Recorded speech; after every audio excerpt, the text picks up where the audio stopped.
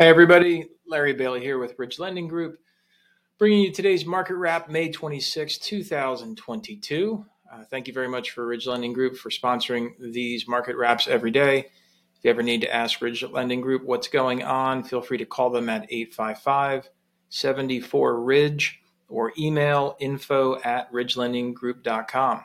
So let's get into it. Today is Thursday. Stocks ended sharply higher. Dow closed up about 516 points at 32,637. S&P closed up 79 points at 4,057.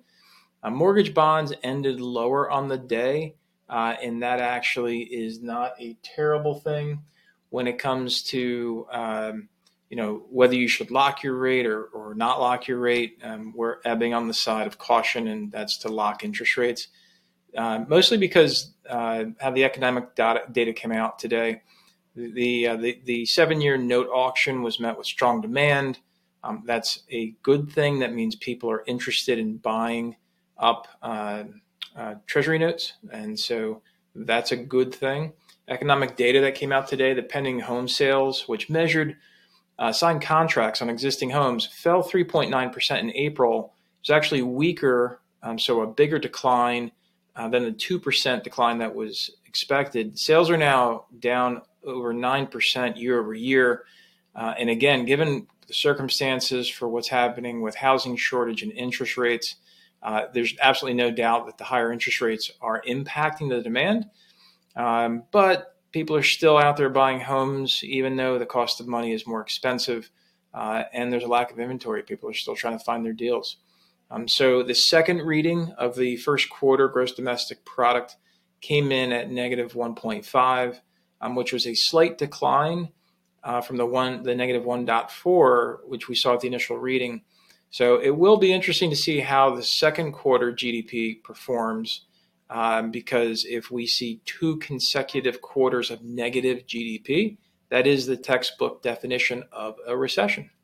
So the initial jobless claims came in. It came in a decrease of 8,000 down to 210,000. It was a slight decline. The 4-week average is still at the highest level since February. And should the upward trajectory continue, it could be an early sign that unemployment will begin to rise, which is another recession indicator. Continuing claims, which are those that continue to receive benefits after their initial claim, increased 31,000 to 1,346,000. That's coming off the lowest number of continuing claims since December 1969. Upcoming events. Tomorrow is that PCE inflation report. It is due to be released. It's very important for the markets. The expectations are for it to follow the cost price index report and decline by 0.2 to 6 to a level of 6.4%. But again, don't think that this is the peak of the inflation. It's way too early to call that.